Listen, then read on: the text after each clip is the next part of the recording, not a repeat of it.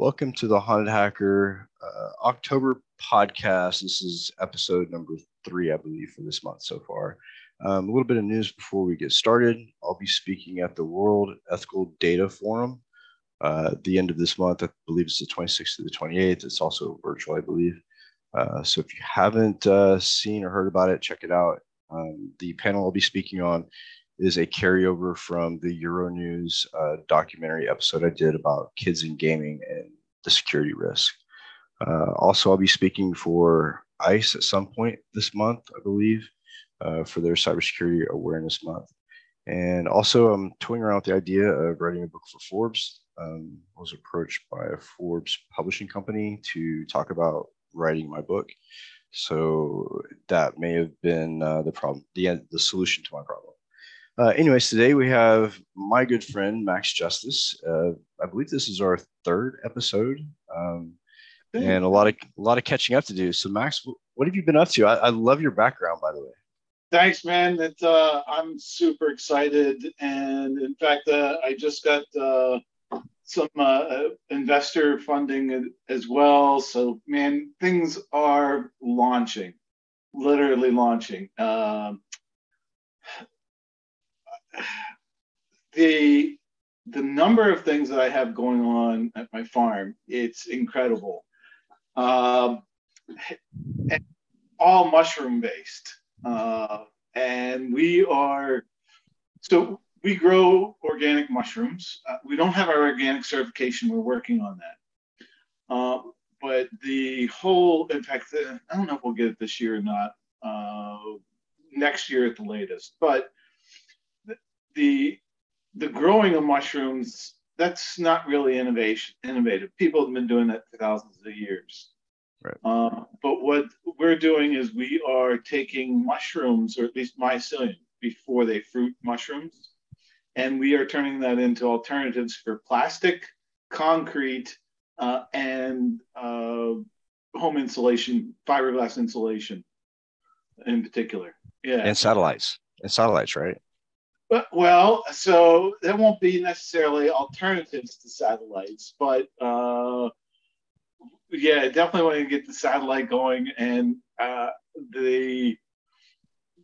thanks to the Biden administration, I can't believe I'm saying this, it might be launching some really other fabulous opportunities.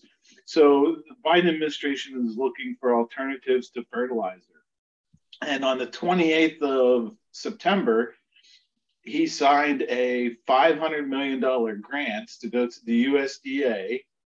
And the USDA is taking that $500 million, and they are looking to award between 50 to 70 awards for alternatives to fertilizer.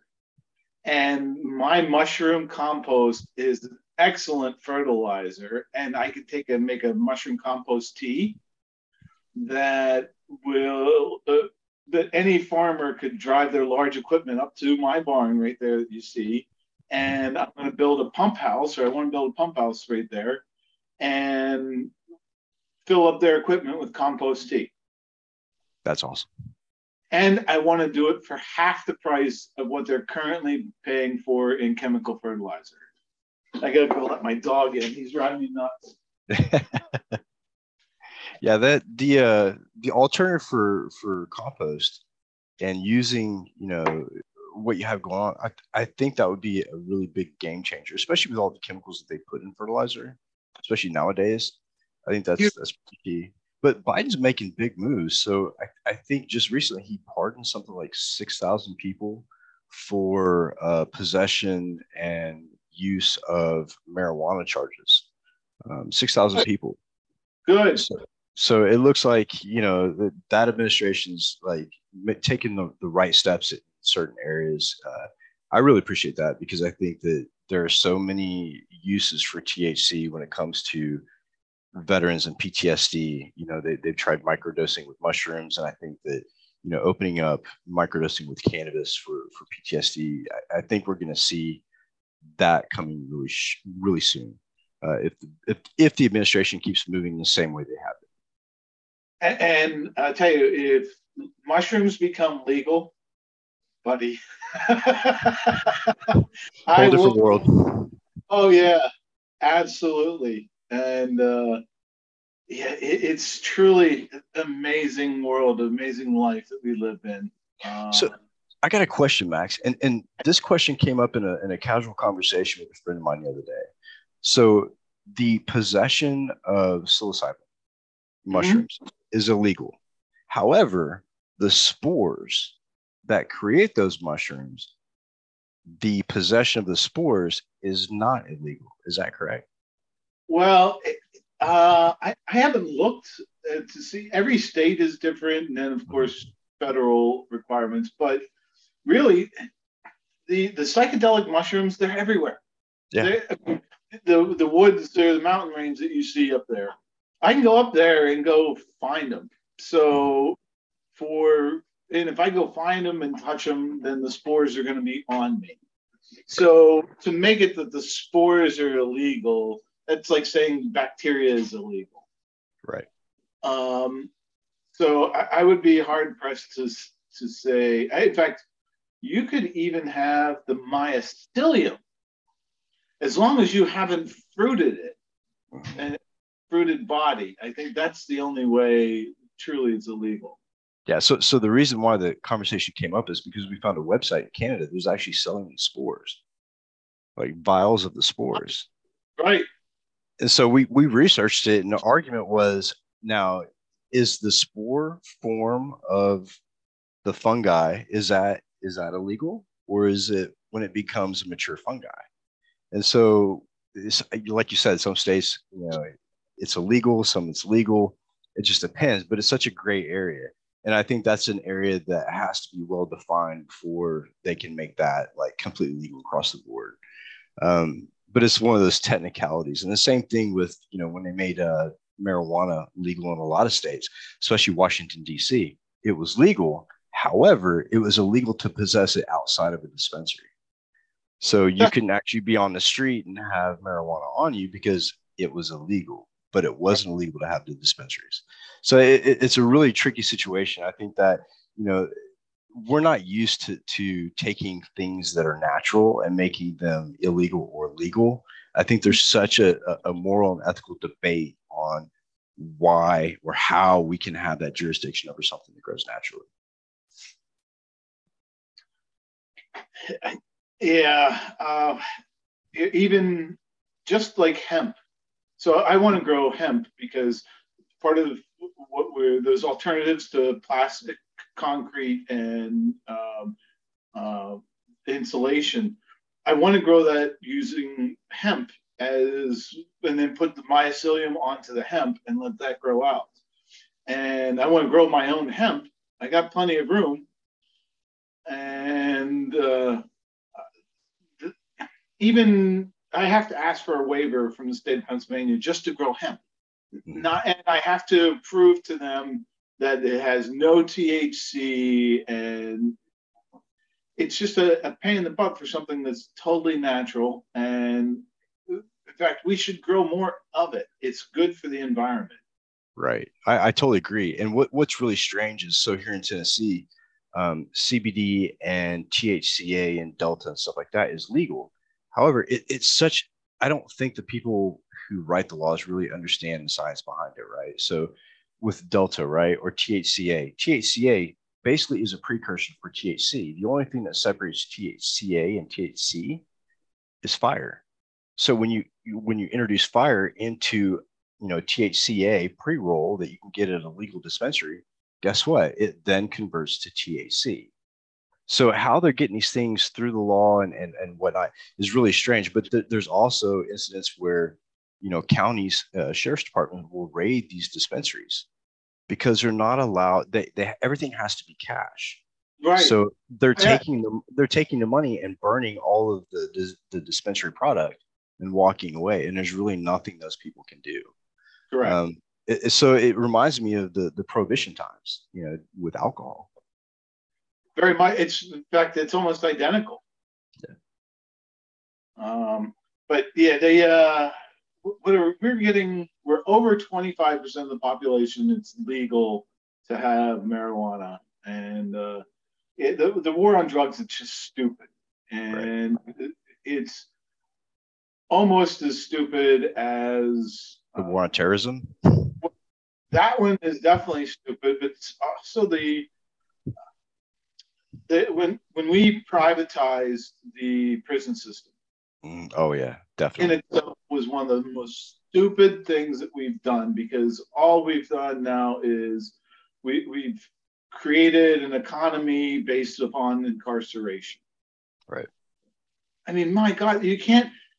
How do you scale that? You don't. And have you seen the documentary on Netflix about the privatized prisons in Louisiana?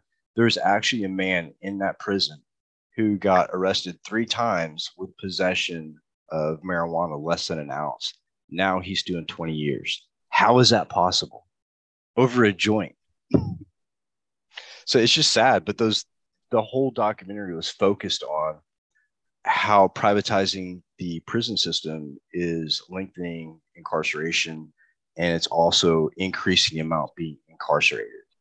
And as long as we have privatized prisons and the state gets money and the private company who owns prison is getting money, everybody's happy to keep those things filled. So how do we break that cycle as a society?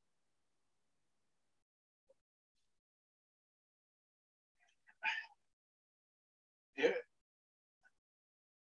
There are times when I'm worried that we can't. Right. And climate change is a perfect example. Mm. Proof's there, folks. It's real.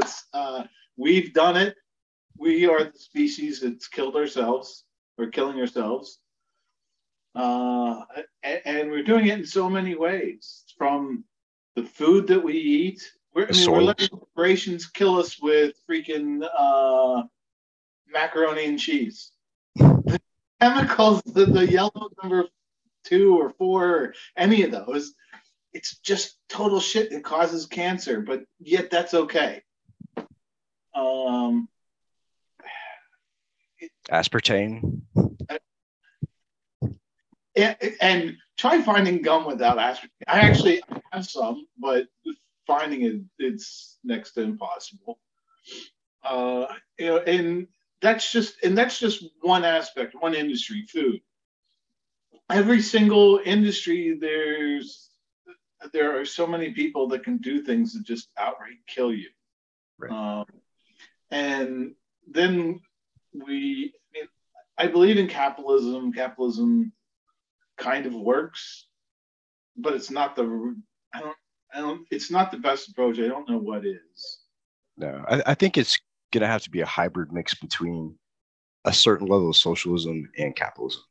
The only reason why is because with capitalism, the rich get richer, the greedier get greedier, and the poorer get a lot poorer. If you don't introduce some sort of hybrid system where we actually stop, running fast forward and take a step back and pause for a second, reach out a hand and help the lower class back up, that class system is never going to work, and capitalism will kill itself eventually.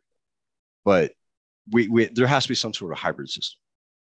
And your new world that you're creating, that's probably the answer. The integrated virtual and real world. That's one day I realized that I'm going to have to kind of plug in, whether it's through a new eyeball that's wirelessly transmitting, plugs into the internet. But if I'm going to be in cybersecurity for 10 years or longer, in 10 years, if you're not going to plug yourself in cybersecurity, you might as well just go away, because the bot and person integrated that's what's going to keep out the bad actors. It will. And the reason why I say that, so I have to take a minute. I have to eat some crow in this podcast, because I've been slamming meta and metaverse and the whole idea for so long, until I actually tapped into it. Yes, it is a cesspool for some really bad shit, but it's also, there's a frontier there. And I can honestly say that I've been excited about certain technologies came out over the years, but when I put this Oculus on for the first time and walked into space and experienced a spacewalk as if I was the astronaut and it was realistic and it felt real, there's something there. And then when I went into some of these different venues and within Horizons World, it's like a VR chat type deal, but you can also build your own world. I saw concerts that were only for the metaverse. I saw TED Talks that were only for metaverse. And I thought, wait a minute. So we had this idea last year, me and my buddy Corey, that I work with, about having a conference in virtual reality, but we didn't know how we were going to do it. Once I hit the Horizons World and saw the potential there, all my questions were answered. I mean, you can literally be there. And what really tripped me out, so there's a physical aspect to virtual reality as well with your body. And Mhm. only a certain number of people experience it. But when I took off the Oculus, for a while, it took my brain a little bit to reacclimate to the fact that this was the actual physical realm, because I still felt like I was in that virtual reality. Mm. It's a physical feeling. It's so weird. And so I looked it up, and some people have experienced it for 30 minutes, some 60 minutes, some a week. Like there's a physical effect to being in that virtual world.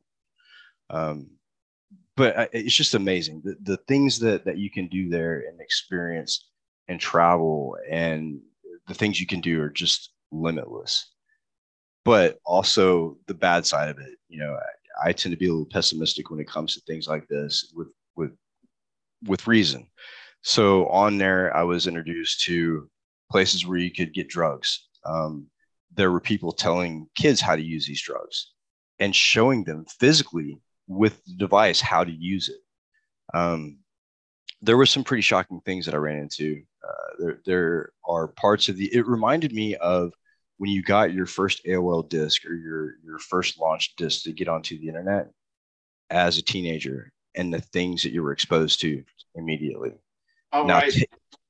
yeah, take that and multiply it, amplify it by a million, and that's what these kids are experiencing in an immersive environment. So, yeah, And then they're taking drugs on top of it, which is really effing them up. yeah, Which, by the way, kids, don't do drugs until you're no, like 24. 24 is the age you can start go to town. right, yeah, it was amazing. But the the things that I was worried about with the metaverse, I completely confirmed. Like they do exist. Like there is some bad shit in the metaverse, Oh but yeah. there's a lot of good potential too. So it's much like the internet, but the potential is much greater. But also the negative aspect I think is much greater. So what we're dealing with is the internet 2.0, which was, in the virtual aspect of it, I think can be a lot more dangerous. Oh yeah. Um, there will be a greater need for psychologists and shrinks and coaches and oh yeah, Yeah. because the kids aren't taught in schools how to deal with their emotions and feelings, and so they now they call it adulting. I think because they've grown up, they have to control those emotions and feelings. Um, the as well as a whole bunch of other things, and uh, it's going to be up to people like you and I to help them with that transition from one reality to another. Because actually, we've done it several times, especially for the folks transitioning from the military. Mm. That's like going from one world to another, and if you speak a different language, and it's as a, you have a different mindset, a different view of things. Mm. Uh, and frankly, I don't know. No, and knowing what I know now, I don't know if if I know then what I know now, I don't think I'd join the Marine Corps, even though the Marine Corps taught me to be a man and do amazing shit. Uh, and literally, I can do anything. In fact, that dude, I got so much to tell you about this farm. It's fun, but the military, it gives you that sense like there isn't really anything I can't do. Right. No, even whenever you hit rock bottom, you're like going, all right, I can make it out of this. Well, see, I think that for me, though, the military taught me that there is no other option but to keep going. Like you can't just stop and you know, I guess feel bad for yourself or feel pitiful for No yourself. baseball. Yeah. Right. You pick yourself up, dust yourself off, and go at it again. Yep. You know, that's the great thing about this world that we live in. Yeah, the opportunities are about. And I don't believe in, manifesting. I think it's more of you have to put action to those words. Right. I've been listening to a lot of and reading a lot of books that talk about manifesting, and I'm like, well, yeah, you can't just say I want to be a multi-millionaire, Right. and boom, you're a multi-millionaire or a billionaire. There is a lot of flipping hard work. Right. So the dream board, have you ever heard about the dream board the vision board where they take the board and they put like things that they want on this vision board? So I tried that. But I think, when you talk about manifestation, I think it's less of the universe's response to that manifestation request. I think it's less of that and more of, okay, I'm putting this in my head. This is my goal, but I'm reminding myself by putting it out there and reminding myself that I have to work to make it come back. But I don't believe that you put something out in the universe and it just manifests itself. I mean, right. If that was the case, I wouldn't be doing this right now. I would be owning a podcast company. Yeah. Right. Now, I don't know. I don't think it's called manifesting whenever you're working for years towards something. Like I'm Right. going to be governor of this great state of Pennsylvania one day. But that's not that's like 10 years out. Right. Because there's a lot of things that you have to do along the way and check off to get you there. And to get you anywhere you want to go. You can't just, the first thing though you have to do is show up. There's so many people that don't show up, which blows my mind. Thankfully, I've got some amazing people here that show up and help me every day because I'm on this flipping computer all the damn time, and it is so hard to build all of this out if it wasn't for having some great people, having a vision, and sharing that vision with many, many people. Right. Because success doesn't come alone. You have to talk to and touch. In fact, I forget who was it. Somebody that it was a billionaire said, if you want to be a billionaire, touch a billion people. Right. It's anyways, I think we're going down probably a different path, different rabbit hole than we wanted to talk about. But I think it's important. I think that your story, so the reason why you got into mushrooms, I think is one of the driving factors on why we became such good friends. So remind the people who haven't heard the story about why you started getting into mushrooms and the situation with, health and stuff like that got you into doing what you're doing. Sure. So it was about, it's been, I guess 4+ years now. My wife had a hemorrhagic stroke, and she was in fantastic, amazing shape. In fact, she's a bikini bodybuilder. And she had a stroke. And while she was in the hospital, she couldn't remember my name, didn't really know who I was. She would talk to me, but it was, and in fact, she's bilingual. She's actually originally from Ecuador, speaks Spanish, and she spoke English and Spanish like no problem. But she didn't really talk to me or know who I was. So I started doing a lot of research. And I came across this DARPA study that this gentleman did by the name of Paul Stamets. And anybody who probably knows anything about mushrooms knows about Paul. But that was really my introduction. And I found out about lion's mane and how good it is for the brain. In fact, it's the only substance known to humanity that you can ingest that helps grow brain stem cells.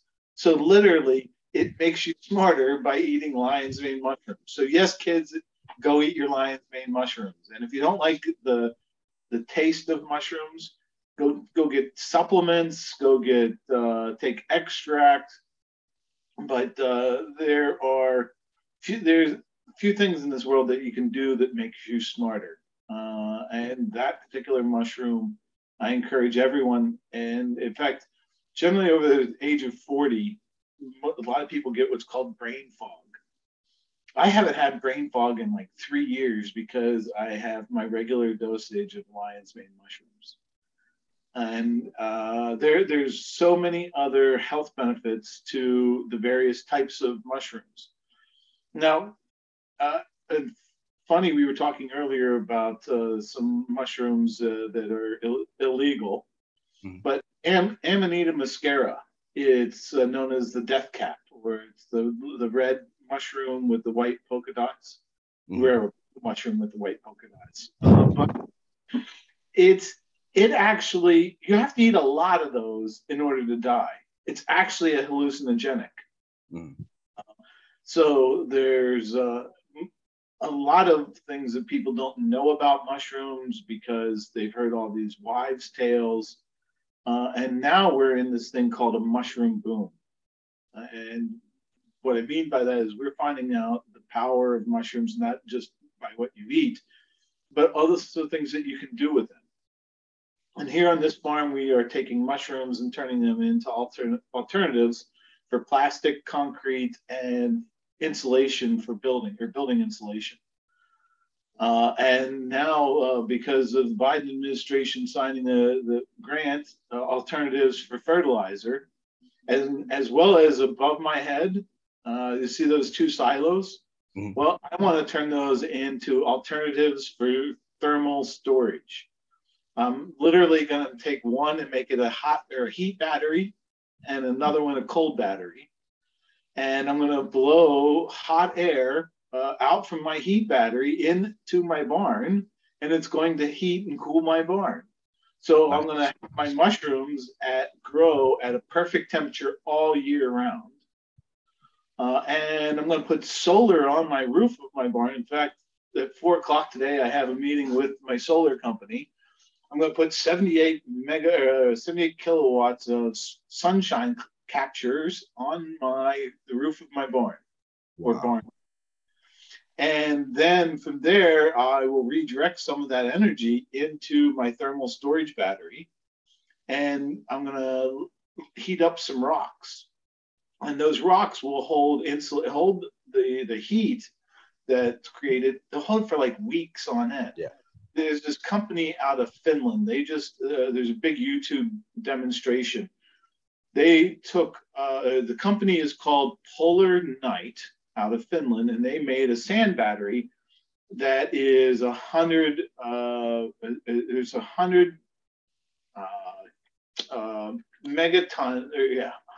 metric tons of sand. Well, that little silo above my head there, I think that can hold about 100 metric tons of sand. Wow. So I'm building basically something identical, but I fill it full of sand and I stick a bunch of pipes in there. And one of the pipes it's much bigger to where I have those rocks, and I heat up those rocks and I heat up those rocks to between 14 and 1600 degrees Fahrenheit. Wow. Those rocks will maintain that heat for like 3 weeks if they're insulated properly. Well, one of the best insulators is sand. Sand, yeah. Sand. And in fact, the creator of the lithium battery, I can't think of his name off the top of my head, but he made a statement and said, if you want to make a cheap battery, it's got to be cheaper than dirt. Well, my friend, I found this.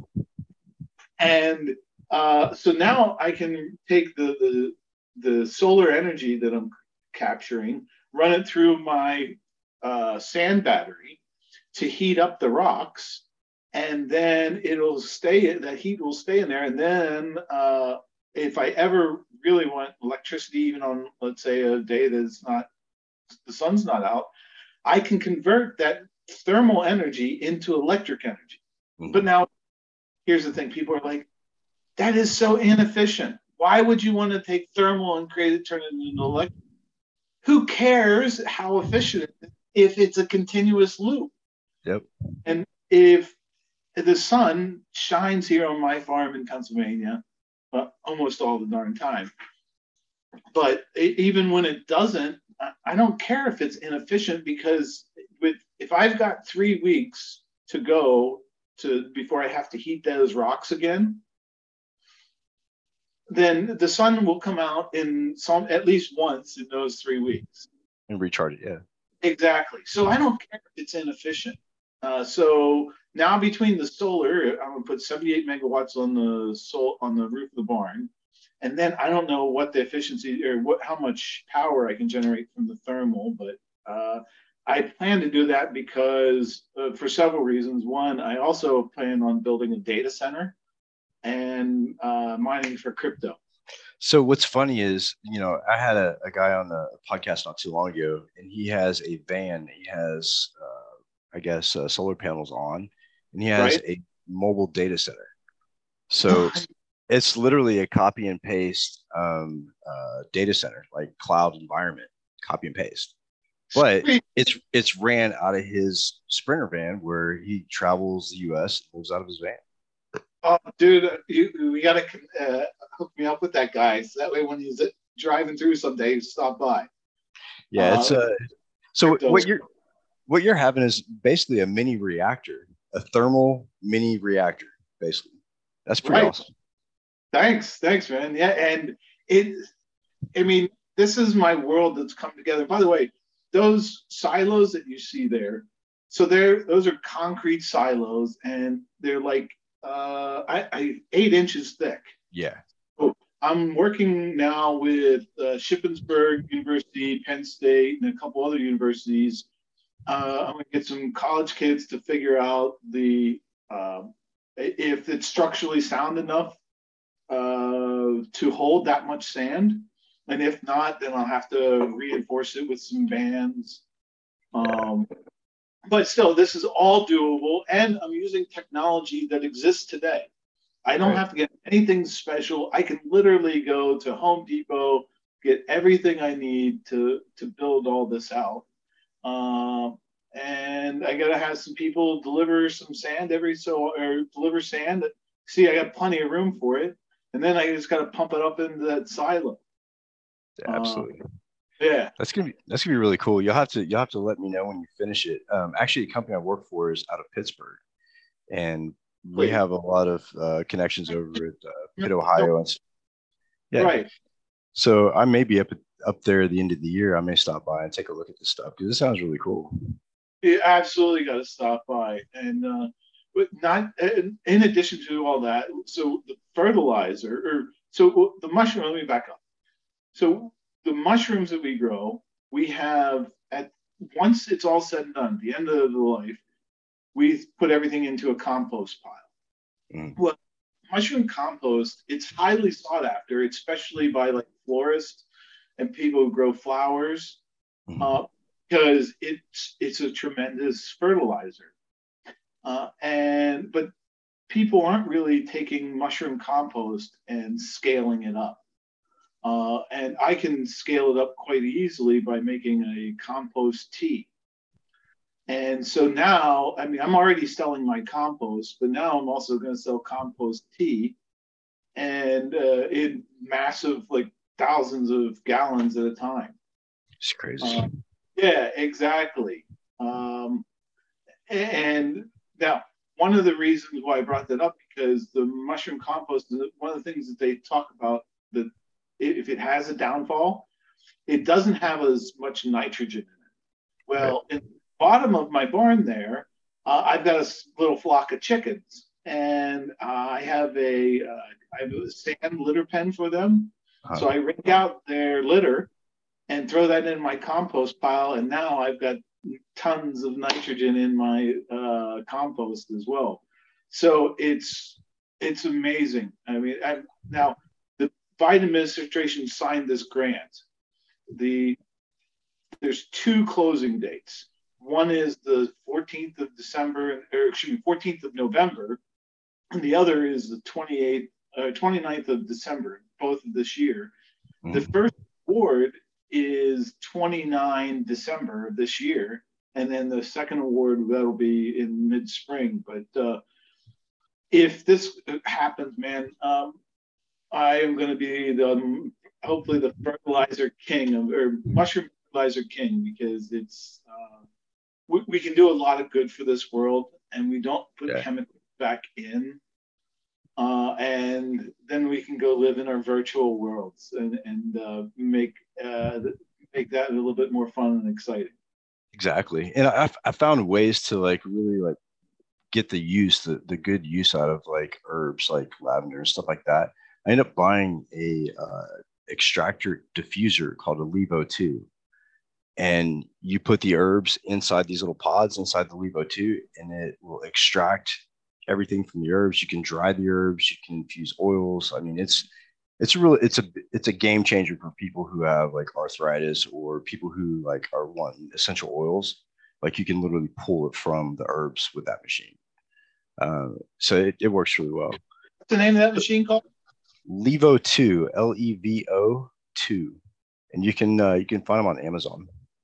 Okay, so real quick, while we're talking about that, want to give a plug for our new partners, PIA VPN, private internet access company. They provide the number one solution for VPN. So if you have a kid that's doing gaming or you're trying to protect your data, which I'm a big proponent for, definitely look into them. If you're trying to get away from having people looking to what you're doing on the internet, like your ISP, then a private internet access company is your way to go. And you can get your 82% discount if you go to piavpn.com/haunted hacker for the month of October, the Cybersecurity Awareness Month. You'll get an 82% discount. So go check that out. Also, the link will be in the show notes, so you can check that out as well. So, what's that? No logs. They don't. No logs. No logs. Yeah. So if your ISP tries to get a hold of PIA and say, "Hey, we want Mike's logs for the month of November," private internet access company returns a phone call and says, "No, we don't have logs, so can't do." So just a little hint. PIA is probably the way to go. So with that, I want to hear where you're taking this farm in the future.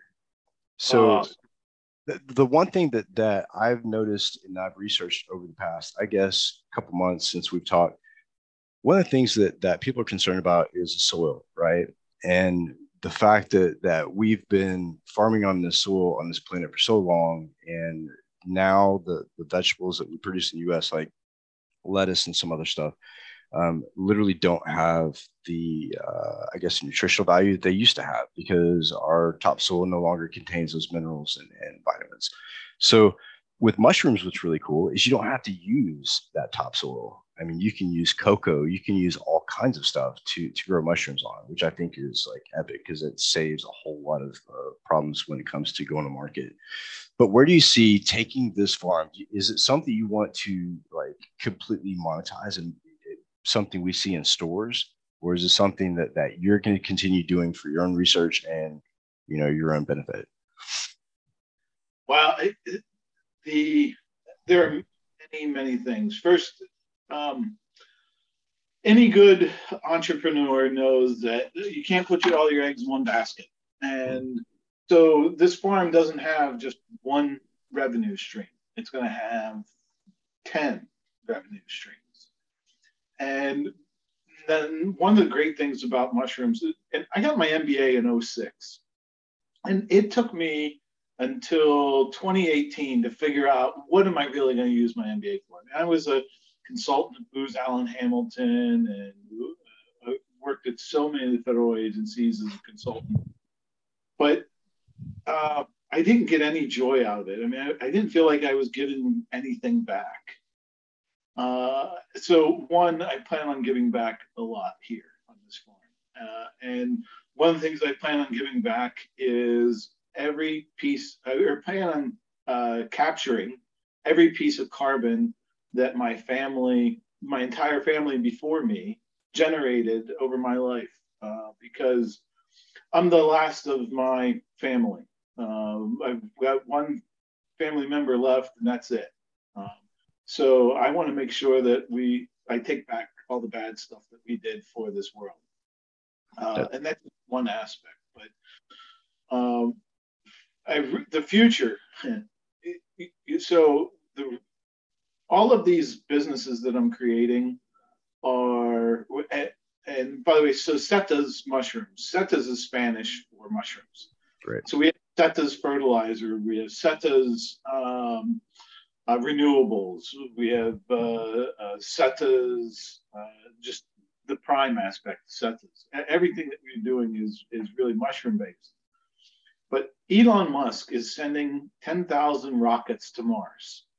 Which people have seen, like the satellites, when he sends rockets up into space, it ends up being reported as UFO. But go ahead. I'm sorry. Oh, yeah, exactly. All the time. And that's going to happen more and more often because he's going to be sending more and more rockets up into space. This past year, they averaged one a week. Next year, they want to average one a day. Wow. And then the following year, it's multiple times a day. But they're working their way to starting, I think it's 2024, that they want to start sending people to Mars, right? And he wants to send 1 million people to Mars. I'll volunteer. I will be there. So we'll see. We'll be drinking. We'll be having a drink on Mars, my fellow Martian. And so I have to generate enough revenue to get on one of those bad bears, and this is going to help me do it. But all those people, when they're going to Mars, they want to take some of their shit. Right. Everybody has their own shit that they want to take. George Carlin does a great routine about people and their shit. When they go to Mars, they're going to want to take their shit with them. And how are they going to get it there?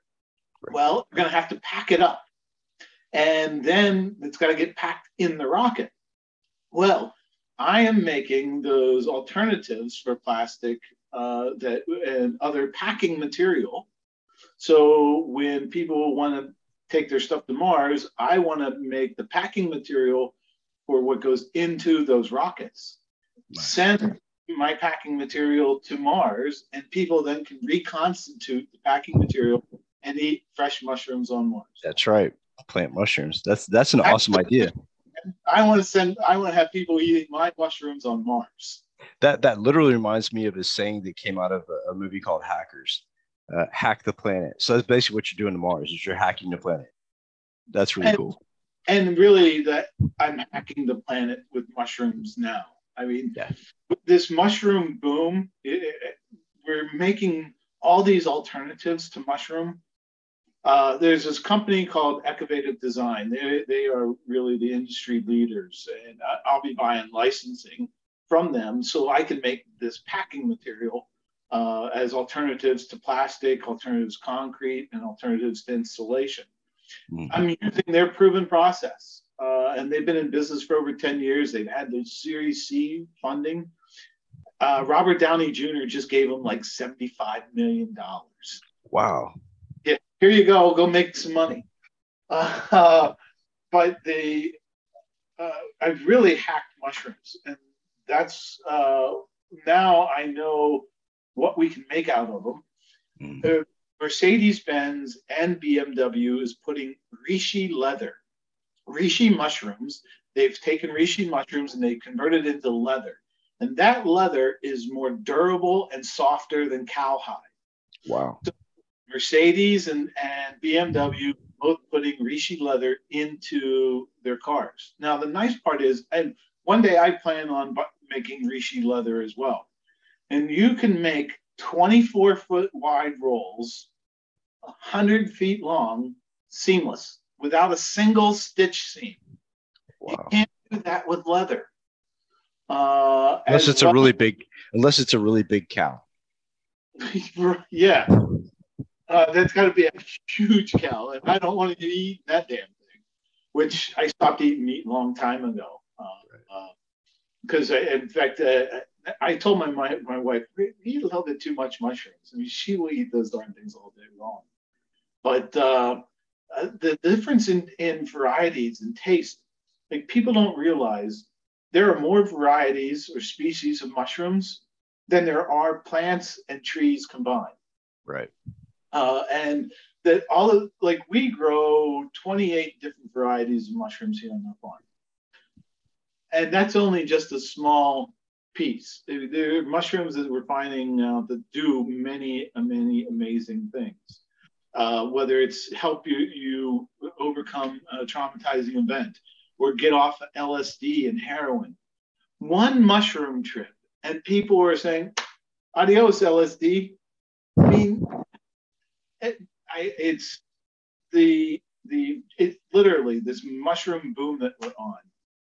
It's going to be an incredible ride, and I encourage anyone to come get on this mushroom ride.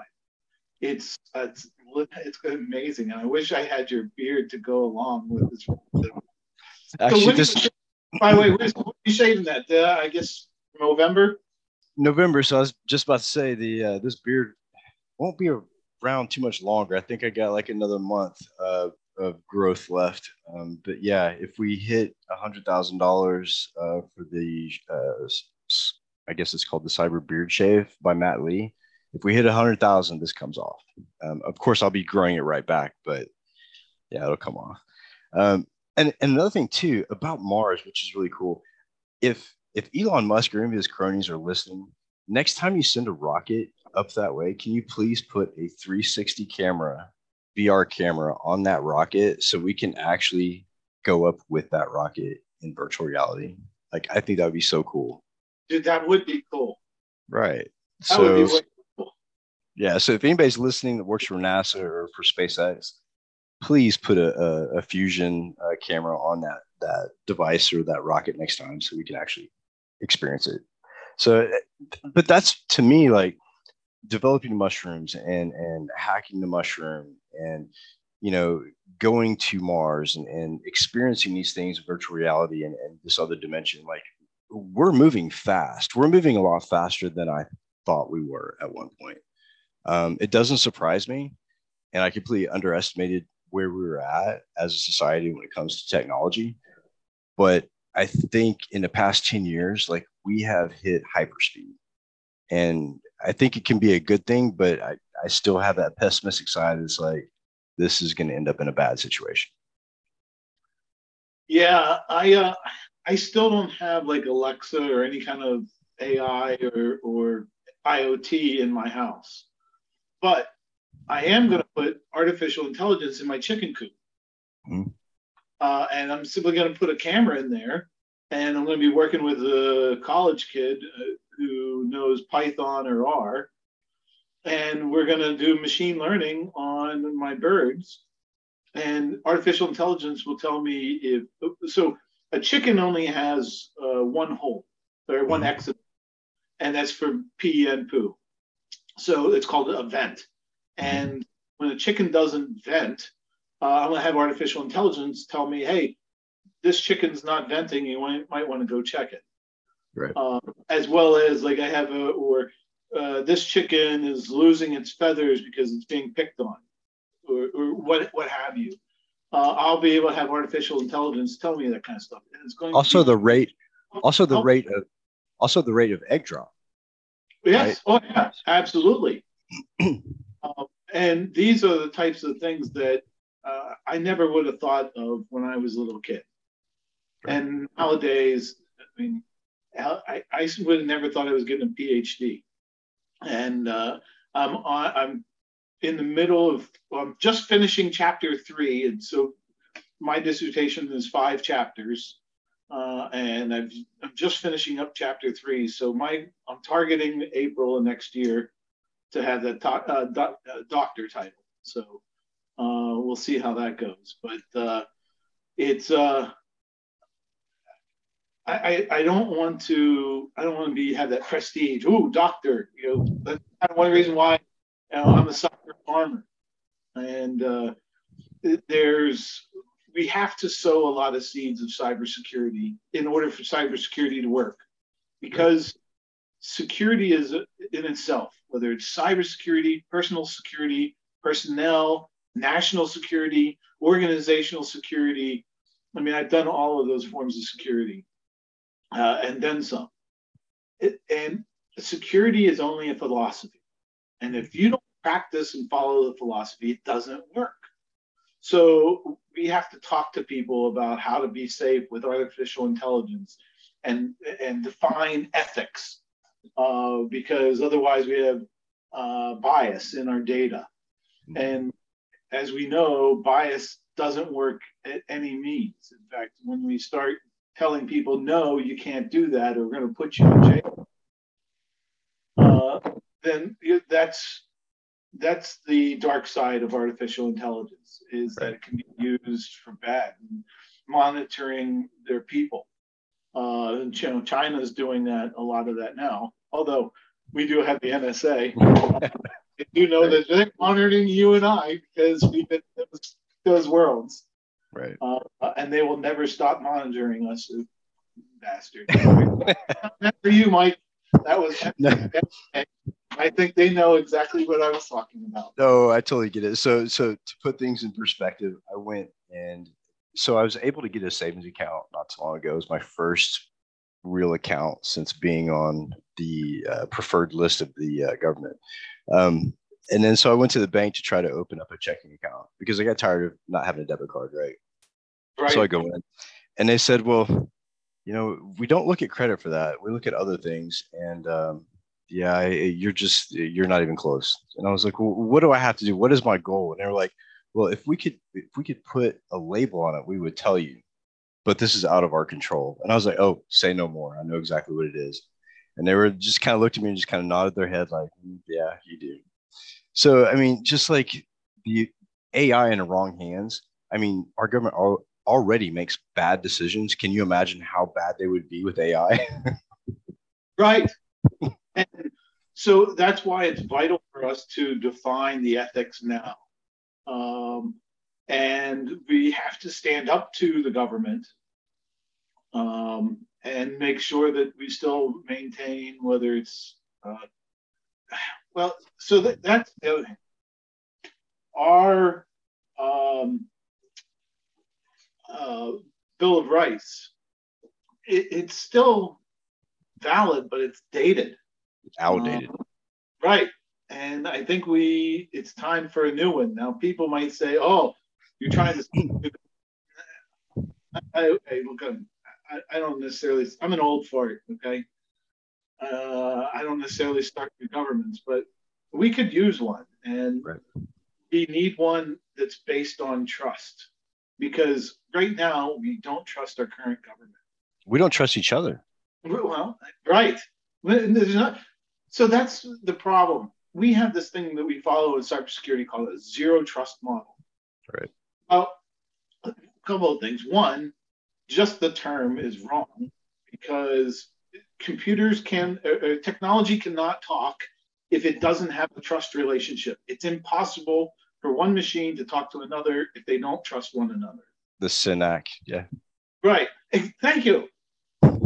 So why we thought, oh, this makes perfect sense. We just won't trust anything. We won't trust our people. We won't trust their process. We won't trust our technology. Right. Sorry, folks, but that's the dumbest thing in the world. We have to have trust in people, each other. And then people said, well, the zero trust policy doesn't include people. Bullshit. That's exactly what it means. But let's take this in perspective. Let's look at it from a different point of view, right? So they're wanting a zero trust relationship or a zero trust environment. So basically what they're saying is, okay, we've spent the last 50 years developing these computers and these networks. Oh shit, we don't trust any of this anymore. So, I mean, basically you're saying everything that we built up to this point, we can't trust it to work with each other. We fucked up somewhere is basically what they're saying. Yeah. Well, nobody admits that they're wrong anymore. Right. I do. I am wrong all the damn time. Just ask my wife. Uh, the you, humility is that we all need to practice more of. We, the, humanity. That's why we are all here as people. Right. And the people in this world is big enough for all of us, and there's more people coming. When I was born, there was less than 4 billion people on this planet, and now we're approaching 9. I'm like, oh shit, 9 billion. Now there's some people saying that 10 is going to be our cap. Define a cap though. What is the cap? Well, they're basing that cap on life expectancy, and that people only live so long, and that you can only have so many, and so on. But here's the thing: we're getting ready to see a massive change in what humanity looks like and how long it lives. 100%. Between just two reasons only: nanobots and 3D printers. Yep. So now I tell people all the time, I'm going to live to be 300 because of those very reasons. So that cap now is going to that 10 million or 10 billion cap. We will blow through that because we're going to live a lot longer. So we're going to see more people living in cities than we ever have before. Oh, for sure. 50% of the world lives in 10 of the largest cities in the world. Right. And there's less farmers. In fact, I am the 1%. 1%, well, less than 2% of the world is feeding 98%. And so we need more farmers, not less. And unfortunately, we've gone to this globalization, and the pandemics taught us, hey, globalization doesn't work.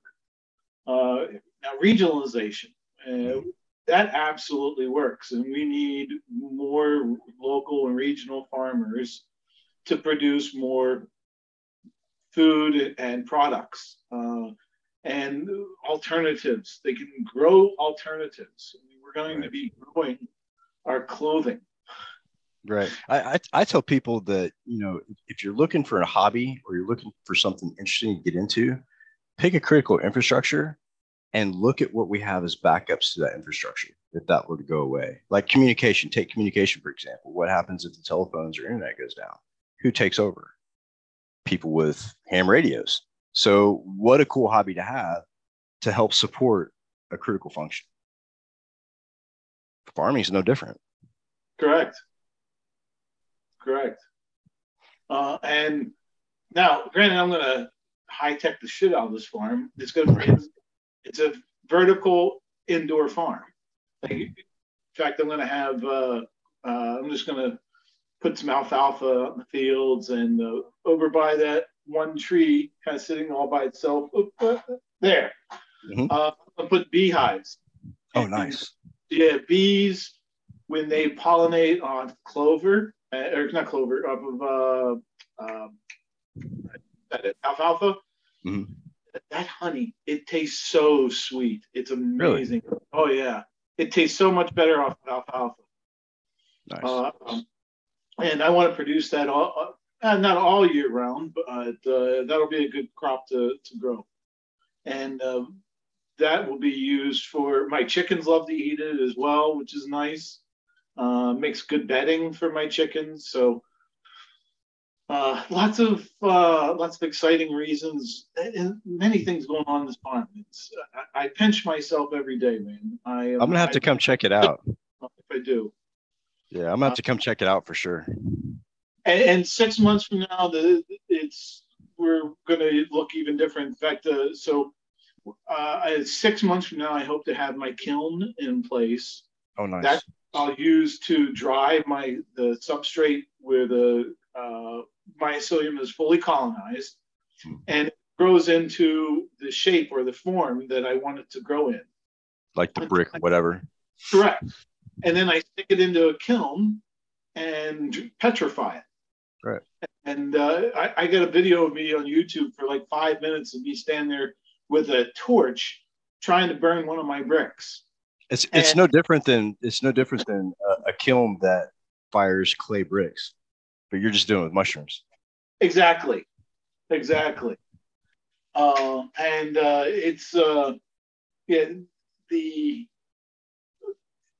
the number of things that we have yet to invent. It's I think we're all getting ready to see either a very amazing life for each and every one of us, or we're going to destroy ourselves. And unfortunately, with what either Putin, he is literally either going to destroy himself, which I think is probably coming, or everybody else. Of us, right? Yeah. It's going to be one of the two. And unfortunately, I think that much of this world has that same Coke or Pepsi problem. Bad.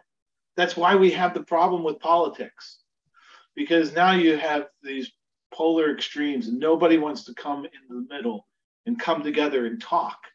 And communications is vital. If we can't communicate, right, yes, we are going to destroy one another. That's how wars start.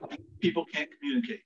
I think the problem is a little bit bigger, though. I think the problem isn't so much as us not being able to communicate. I think it is the government keeping people separated and divided in hopes that we won't communicate, because a unified U.S. is a threat to national security, because everybody's tired of the shit that goes on.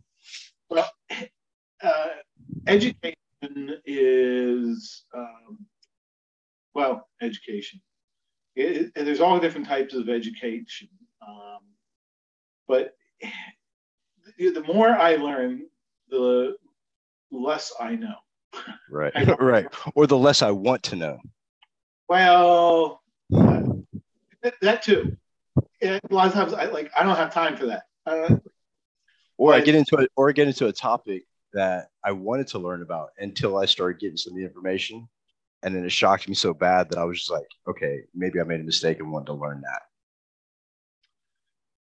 Yeah, that's kind of the same I feel about my time in the federal government. Yes. Yes.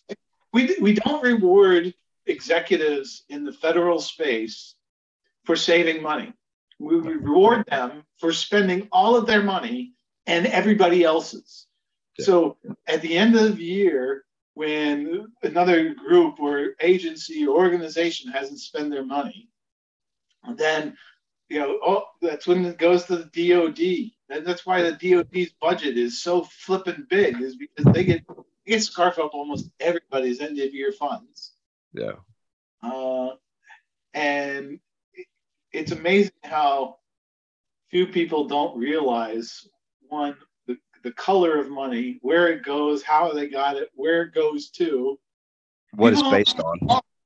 What it's based on, right. Whether it's real or not. So that's why digital currency, it's going to take off. And the nice part is digital currency will create trust. Yeah. Because it's used across the globe. It's used by everyone. And based on the blockchain, we can see it. We know where it goes. So that's the trust model that I'm actually building for my PhD. Cool. So I will have to, I'll probably have a conversation with you. So for my PhD, I'm going to interview 25 executives in cybersecurity and talk about a trust model, what that would look like, and what would we need to do to invoke or to get our government to use a trust model. Because as we've just been talking, if you can't communicate, you start wars. Right. People will communicate if they can't ensure that their money is safe, that they can't trust their money, they can't trust their government, then we're going to have civil war. Right. And I don't think our government wants that, but the more people become enlightened, Mm-hmm. more It's inevitable. It's inevitable. It's inevitable. Right. And like just like with all those people who went to scale the Capitol, they believed that they were doing the right thing and that their world was telling them, hey, that's the right thing to do. And that they should go fight for it. That everything is a fight, is a battle. That's why we have the war on everything. Yeah. And as long as we still keep calling it the war on everything, we're not going to talk about it. We're not going to build trust. We're just going to keep putting people in jail because we got to feed that capitalist monster called private jail system. Yep. Yeah, and Louisiana is probably one of the biggest culprits of that privatized jail system. I mean, most of the parishes in that state have some sort of privatized commercial jail. It's really, really sad. And the overcrowding in private jails, there's no such thing as overcrowding. They will pack you in like sardines because that's more money for that company. So the conditions there are horrible. I just started watching Orange is the New Black. Yeah. We don't binge watch, but my wife and I spend a little quality time watching one show a night before we go to bed because we're working on the damn farm from before the sun comes up till before the sun goes down, right, or till long after the sun goes down. But it's a good little piece of insight into like prison overpopulation and the bad things that we're doing to the people in those prisons, as well as the bad things that we're doing to cultures. Right. We entire cultures, not just individuals. We're talking about entire cultures, just destroying them. And unfortunately, I know I hit the lotto when I was born. I was born a white male in the U.S. Right. And that I'm assuming it afforded me some opportunities because I know that a lot of other people I feel for a lot of Black people because, I mean, hell, every time they get pulled over by a cop, and I speed crazy. Like I speed because I am white. I get away with things. Right. Seriously, I've been pulled over for speeding half dozen times in my life. I've only got one speeding ticket, and I'm always going like triple digits. Even in my little four-cylinder high 2013, and it books down the road. And I never worry about a cop pulling me out of my car by my hair, although they have a hard time grabbing it, and reading me the riot act because I'm a white male. See, that's where we differ, though. So you have that experience, but me, on the other hand, I'm still a white male. But these things on my arms, the ink, they literally go by skin color, and this to them is a skin color. Correct. So I get the same treatment. Now, my friend, do one thing that I advise everyone to do because I spent a little time around some cops. Mm-hmm. You have to make them laugh. Always make a cop laugh. So when you get pulled over and the officer says, "Hi, I'd like to see your license," well, in front of your license, with your license, it was a good person. I cover everything, but hand them a get out of jail free card. Nice. And then if you're with somebody, pick up your chance card and give them one for your friend as well. Okay? So now I got 2 get out of jail free cards. Nice. I've made the cop laugh. And anytime I can make a cop laugh, it's going to end well. Right. When cops come up and they're stern, they're thinking this guy's going to give me a hard time. So start off on a positive note. Even if it was bad, something bad happened, try to start things on a positive note because that cop is just like you as a person. And unfortunately, the cop's job The cop thinks their job is to come in and control the situation, and that means control the conversation, control everything that's going on. They're control freaks. So if you want to communicate well with a control freak, get them to smile. Because once you get a control freak or anyone else to smile, communications, it takes place. Right. And no, if you don't communicate, you don't trust. Yep. We got pulled over recently by a policeman here locally, and he asked my friend a question. And I told him, I said, you don't have to answer that. The cop asked me, he said, where are you headed to? And after the stop was over, I let my friend that was driving, I let him communicate the way he wanted to with the cop. And I said, afterwards, I said, do yourself a favor. Next time a policeman asks you where you're going, the answer is, I'm going about my daily business. You don't have to tell them where you're going. There's no need for them to know where you're going or why you're going there.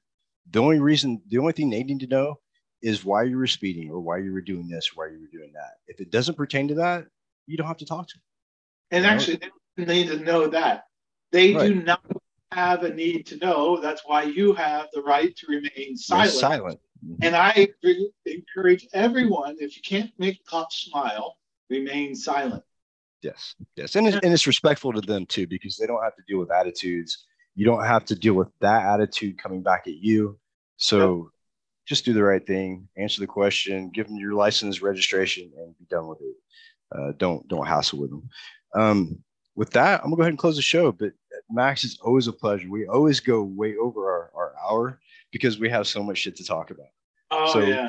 And to everything. But, man, it's always nice seeing you. I love seeing your smile. And I'm glad to hear all the great things that you're doing dude, the amount of goodwill that you're doing, it's impressive. And it reminds me that I need to get out there and go do more. So thank you. I appreciate that, Max. And with that, I'll go ahead and close it. Everybody be safe, be kind to each other. And until next time, I'll see you. Thanks, Max. Thanks, Mike. Have a good. You too.